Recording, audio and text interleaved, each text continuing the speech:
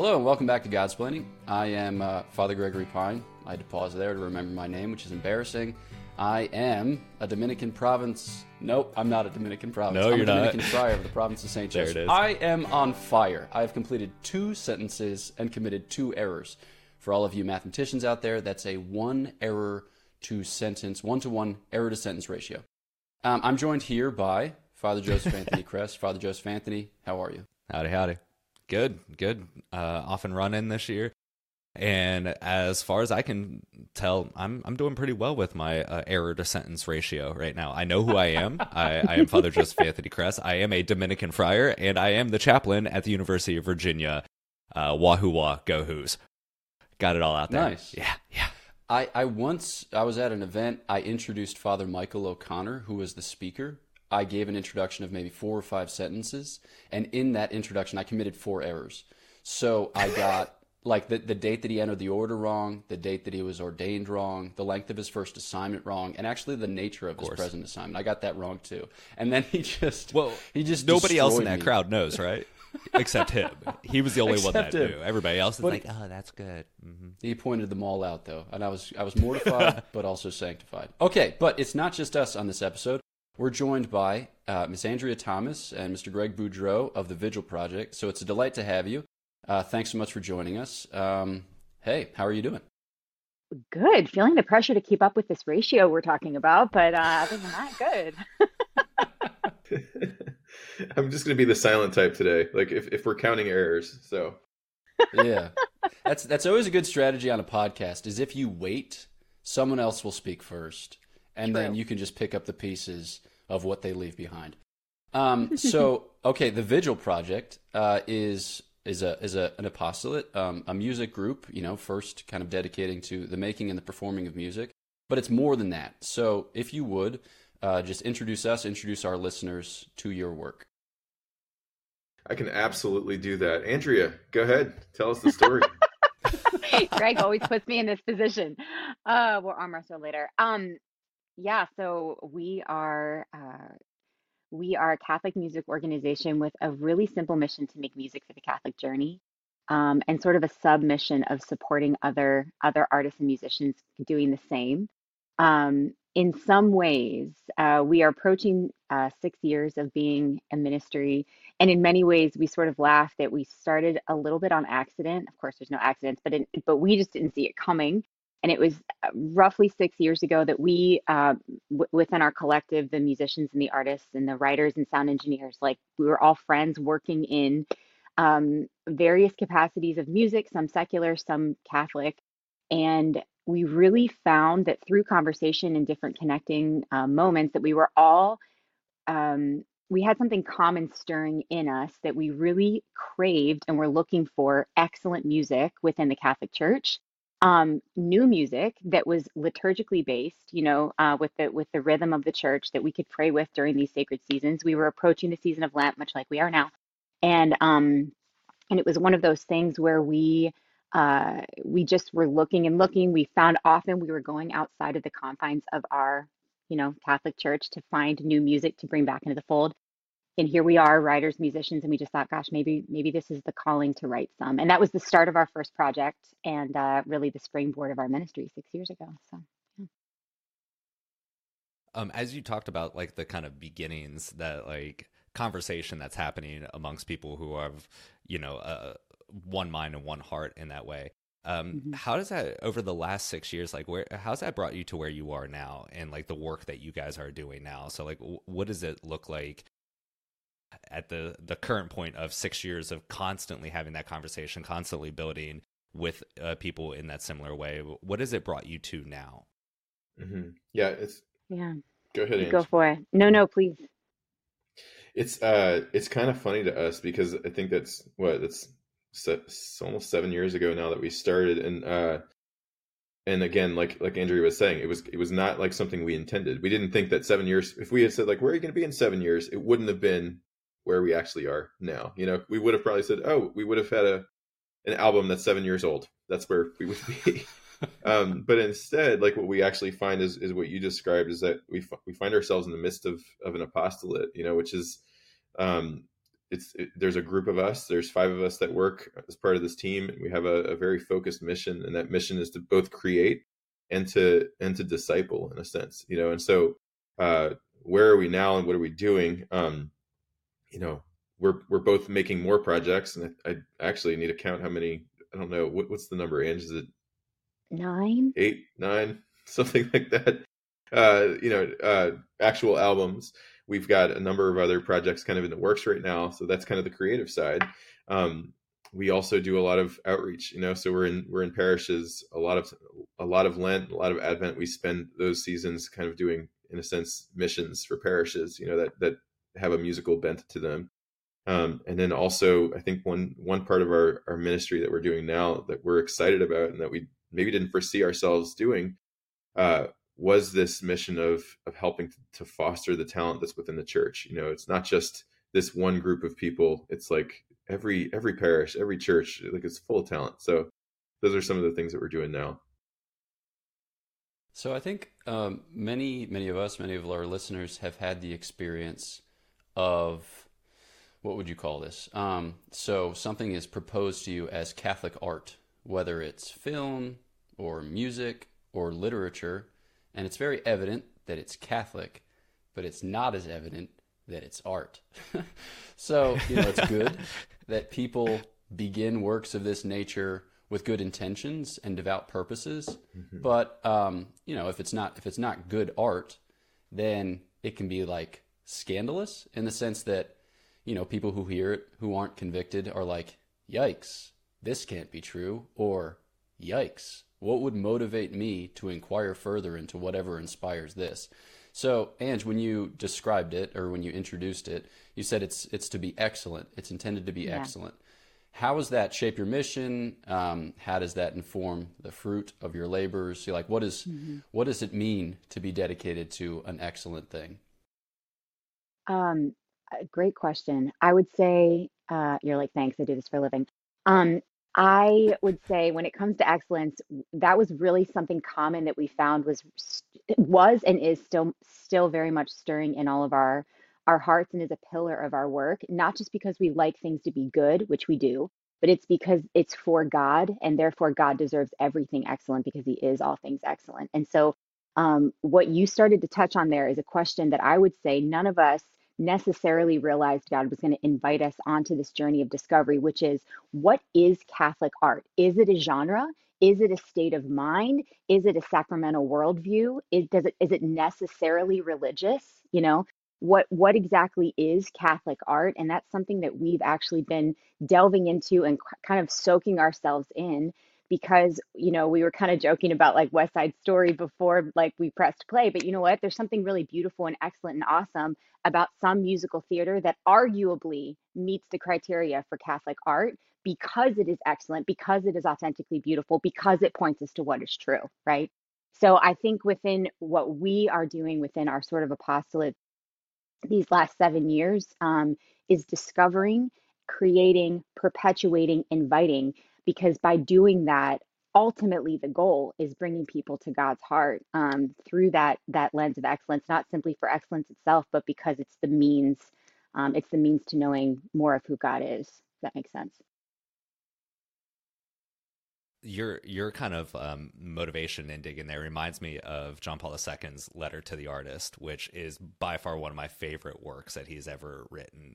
And he talks about like all good art in a real sense takes you deeper into the experience of the human person, because at the depths of the human person is the creator in whose image and likeness that man or woman is created in. So right. Yeah, it can be kind of gritty at times. It can be messy, but in the sense that if this is art that's taking us into the depths of the human experience, we find the creator there, but also we find the redeemer. And there's an aspect of good art that doesn't take you into like the despair and the destruction and the disfigured human person and then just leave you there. It kind of draws you forward towards the redeemer. Yes, and shows you that there's a way out too. Exactly. And referencing to what Father Gregory was just talking about in terms of the scandal of maybe something that falls short of excellent that's proposed as Catholic art, right? I do think that there's a tension and a scandal there, because it doesn't meet the standard that is deserving of the Almighty in many ways. And I think that's the call, not just in music, but in life. That is the call to excellence. It's not this obsession with being the best. It's knowing that we need to give God our highest, because that's what he's deserving of.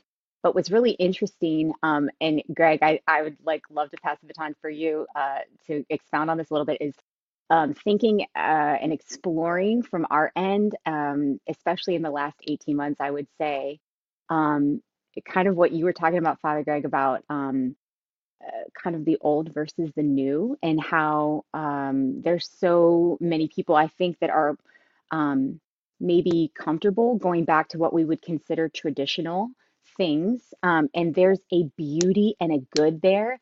But again, I think so often people don't even know what they mean when they say traditional Catholic music, because what we're finding is that's actually significant gray area. What is traditional Catholic music? When does it start? When does it end? Because sometimes people that reference traditional Catholic music in many other people's spheres, that's actually progressive new art, if that makes sense. I think traditional, a lot of times people just mean nostalgic, because I'll hear people say like, oh, I just love that traditional song you sung at that funeral. You mean on Eagle's Wings? Like, exactly. That's yep. That's where it's at. Traditional for you. Yeah, exactly. Yeah. And I think that's where maybe maybe this is where it kind of starts to be a divisive conversation, honestly, for all of us as Catholics. I think there's, it's really amazing that, the human person is made unique and unrepeatable. And so I'm different from you and you're different from everyone else on this call. Imagine that. And so what that means is a couple things. One is just innately, we have different sensibilities, different inclinations, different, just innately. But then secondarily, my formation is different from yours. My experience is different from yours. And that leads us to land at a different place, especially when it comes to something what food do I prefer? What music do I prefer? And all those kinds of things. And so, sensibility is this really important thing. And so if we don't have good terms to define what we're actually talking about concretely, then things sort of start to just dissipate into, a little bit of a relativistic kind of conversation, because all of us have our own experience of these things. And there's room for that human experience too, inside of music and inside of the tradition of the church. And this is what I want to say about that is I think we start to just corner one side of music or another, in specific to music and specific to art. We're just okay, this is the way, and this is the only way. And so, this sort of set of hymnody or this kind of this style or that is the way, and everything else isn't. But I think one thing that we've just been discovering more and more of is, the reality that as we talk about music specifically, it's a giant gift that God's given us. When we talk about the arts, it's a giant gift that God's given us. It's a complex gift that God's given us. And it's not one that we can just unwrap one corner of and sort of be okay, not unwrapping the rest of the gift, if that makes sense. Or we can be okay with it and we'll just probably have a miserable life. But we're invited, we're invited to unwrap the whole gift, if that makes sense. And I think that's what we felt called to in our apostolate specifically, in our creativity specifically, is guess what? We love liturgical music. We love Gregorian chant. If we want to talk about tradition, we love sacred hymnody. We love those things. We also love using guitars to offer praise to God. And we feel like there's room for all of those things because God's given us this gift. He's given us this way of bringing him praise, specifically through song in our case. So I'll stop there because I don't want to go nuts. So I'm going to formulate a question, and in formulating a question, it's going to seem like I don't know exactly what I'm asking, but don't be deceived. I kind of do. All right. So you talked about our unique and individual experience, which can devolve into a kind of relativism. But we have a confidence as Catholics. We have a confidence as human beings that there's something common to our experience because we share a common nature. Now, downstream of sin, I think we find it more difficult, more anguished to establish a basis of commonality, to host a real conversation, to live a real common life. But our hope that such a thing can be accomplished grows with the grace of our Lord Jesus Christ. And here, I have to do product placement in every episode where I have to mention St. Thomas Aquinas or actually get kicked out of the order. So in the Summa, in the Treatise on Christology, St. Thomas talks about why it's most fitting that the second person of the most blessed Trinity take human flesh. And he gives all of these very beautiful theological explanations. One of the reasons for which, he says, is because the Word is the pattern of creation. So all things are patterned on the Word. And so it's most fitting that the Word be the pattern of recreation. And this, okay, so to kind of play out this incarnate logic, we have a commonality in Christ insofar as, yeah, he took a particular human nature. He was born in Palestine in the first century to these parents, in X, Y, and Z circumstances. But also he has a solidarity with all human beings, with all of mankind. And that the salvation which he wins for us, which he applies to us, is indeed for all. God desires that all be saved and come to knowledge of the truth. Okay, so that's like a long, wild prelude. But I think that my suspicion is that you find something of this commonality in your work by witnessing the way in which it mediates salvation, the way in which it heals, the way in which it elevates, the way in which it begets a kind of metanoia, a change of mind and heart. So have you experienced that? I don't know, like maybe small stories, maybe small experiences, maybe soaring theory. What do you think about that? We are in the deep end of the pool. That's what I think. So I'll start, and Ange, I'll actually let you. I want to just start with something, and I'll let you think of maybe an example or an experience that we've had like this. So this is an important thing, I think, for us in what we do. Is I don't think we think of our work as an arrival point, if that makes sense, and that's important. We were recently we had the opportunity just to have a conversation and an interview with Paul Jernberg, who's become a good friend. He's a liturgical musician and composer.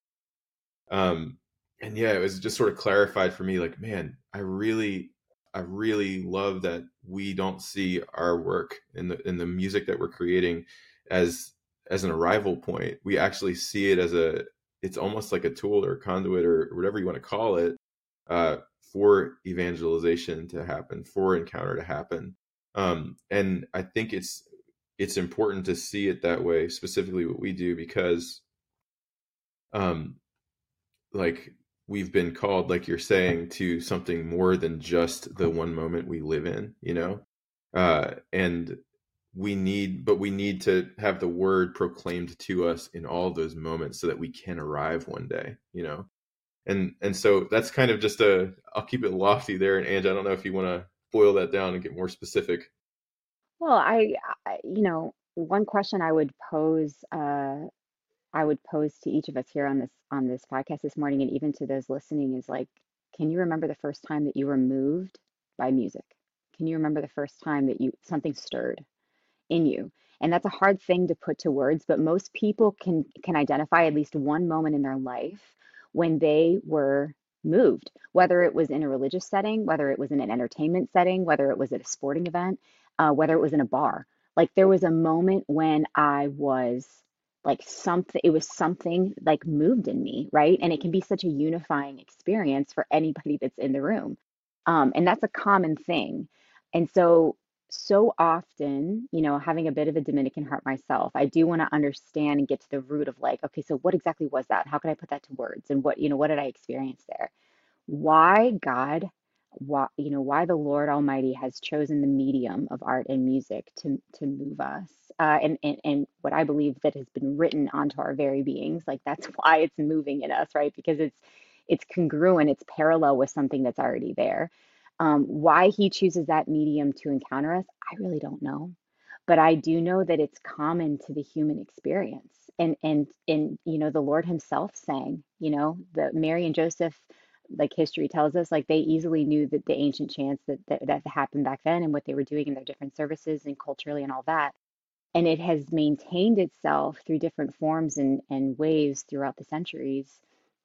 But really, I think just echoing what Greg is saying, so often whenever we play an event, we just really feel like our job is to create the space for encounter, and I think some people would actually have a critique to modern music, especially within worship, because they think it's emotionally manipulative. You know, we've had this conversation a lot too, where it's almost like, right, you're like building it up and it's this like kind of moment, and then like the drums are building, and it's just like you have this like overwhelming sense of something. And it's like, was that real? Was that an encounter that I had, or was that just emotionalism? And I do think there's absolutely a difference, but I don't, in my opinion, and what we've discovered, and what the church would agree with, is that like God certainly does meet us there. Yeah. Boom. All right, we've come to an arbitrarily chosen midpoint, so we're going to take a quick break, and on the other side of that break, we will delve more into some of these themes. So stick with us.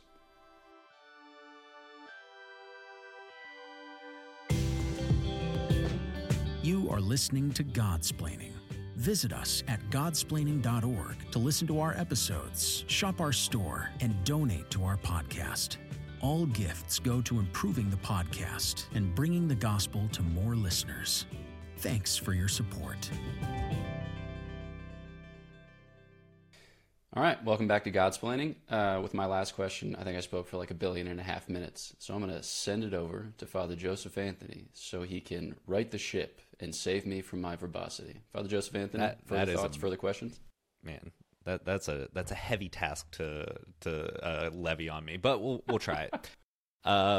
As we were kind of ending the last segment, Andrew, you were talking about things that are like very close and near and dear to my heart. Is how is it that the human person is kind of engaged with music as this common experience? And I know Father Gregor just talked about how he just spoke on for 1.5 million minutes before ever actually posing a real question to you guys. I want to try to temper myself from doing the same thing, but I think there's a beauty to especially lyrical music being very incarnational. You know, the lyrics dealing with the intellect and the musicality, dealing with the emotions of the person, kind of this very incarnate reality of head and heart coming together. But when we talk about music as prayer, right? And I know this is something that is like part of this entire ministry that you guys are engaged in. The vast majority of people approach music as entertainment. And I think as a society, as modern man, the lens of entertainment becomes the lens through which we see pretty much all of life. And how are you engaged in that? How do you kind of fight that tension and take something that is more commonly experienced as entertainment, as emotionally manipulative entertainment, if we want to go so far as that, and then kind of reframe it or work within that space to present it as prayer and to present it as something redeeming and opening us up to encountering our God and the divine? So how do you work within that kind of modern experience of entertainment in music, but able to present something as prayer and redeeming in that way?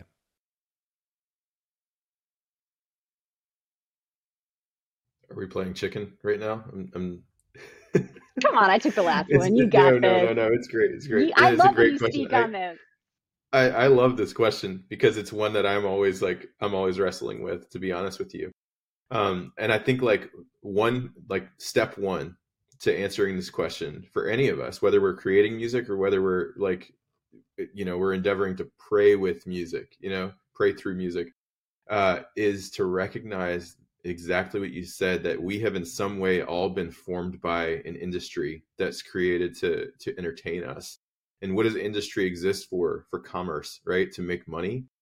And so if we were to trust that, probably not the right place to put our hopes for deep prayer, and so there is, in a sense, a reformation of the heart, or like a deeper integration of the heart that needs to happen to sort of reclaim this. And I use that word reclaim because that's really important. Like, entertainment doesn't own music. Entertainment does not own art. Commerce does not own those things. Those are God's. Like he's given those things to us.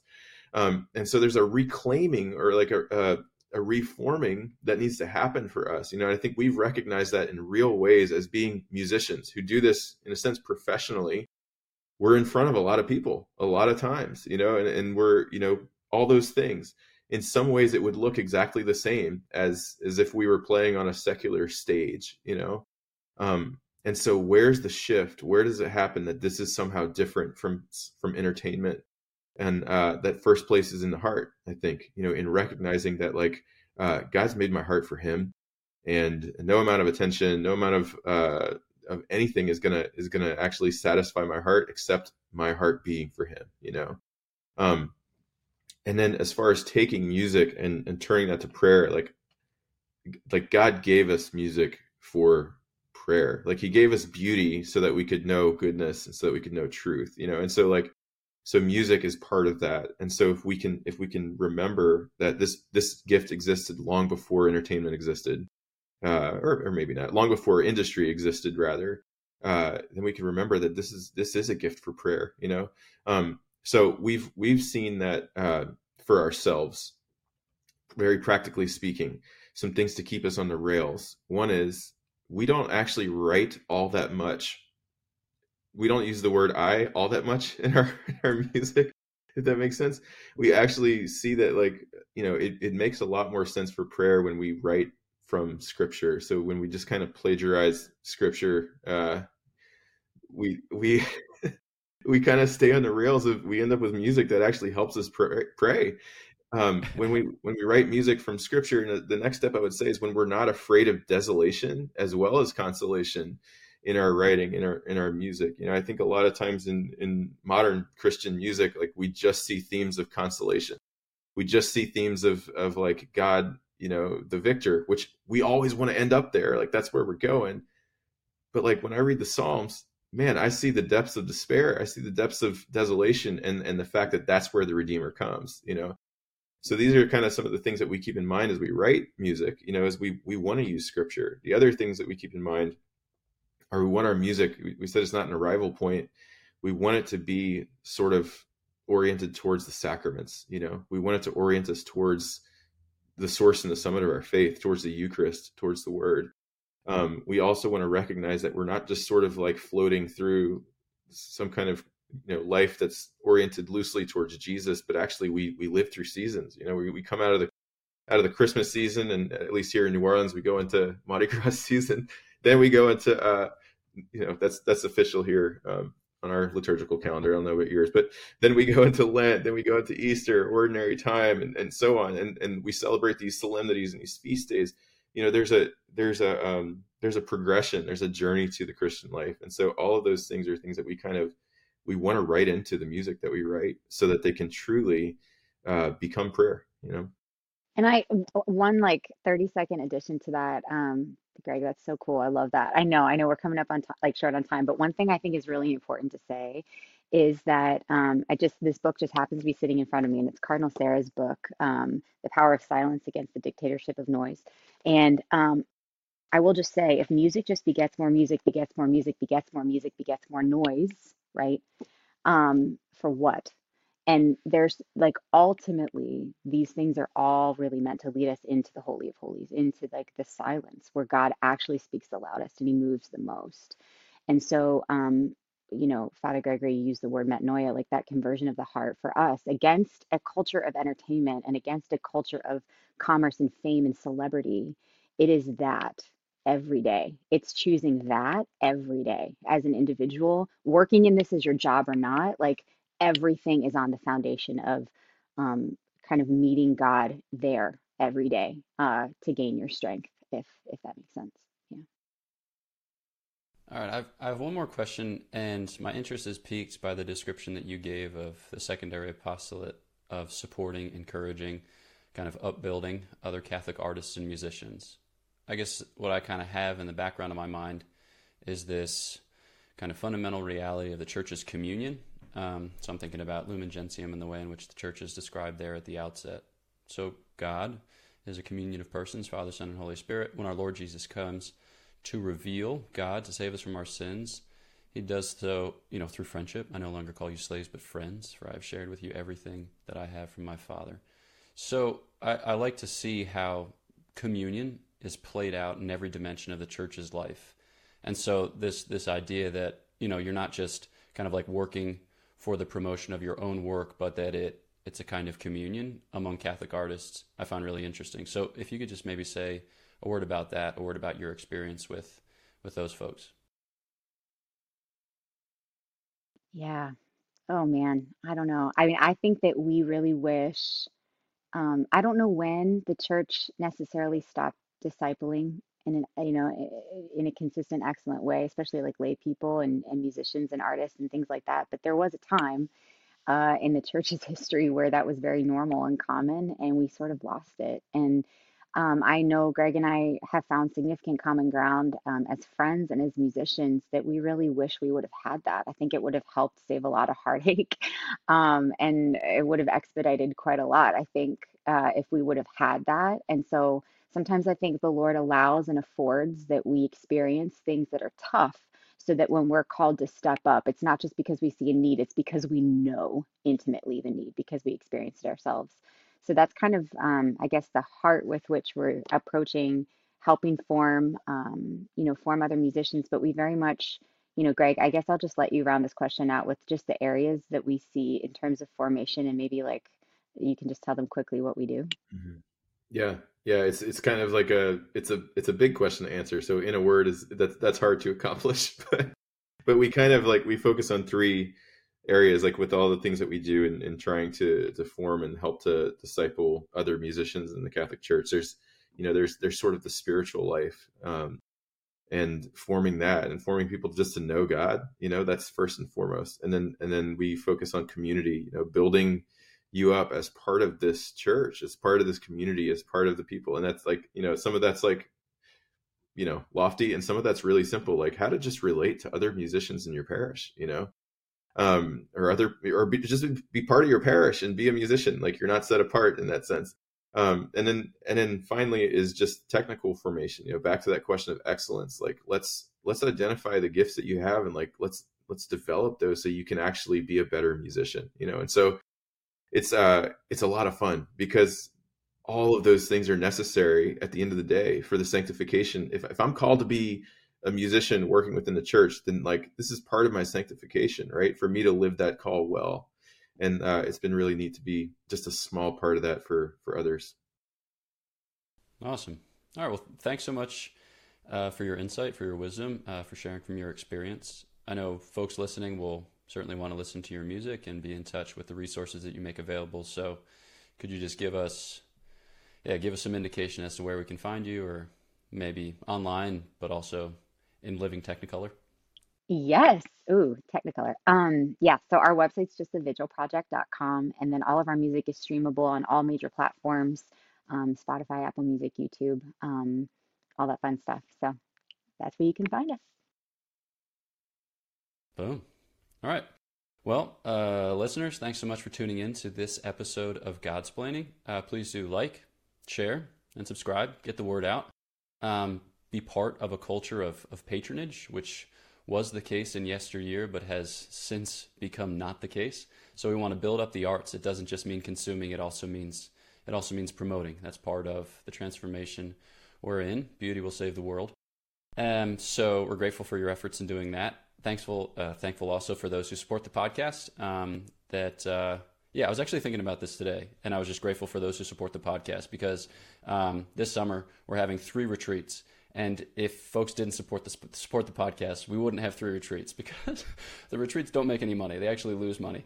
But we're able to pay somebody to organize all of the details so that we can show up and it can be great, because otherwise we wouldn't do it.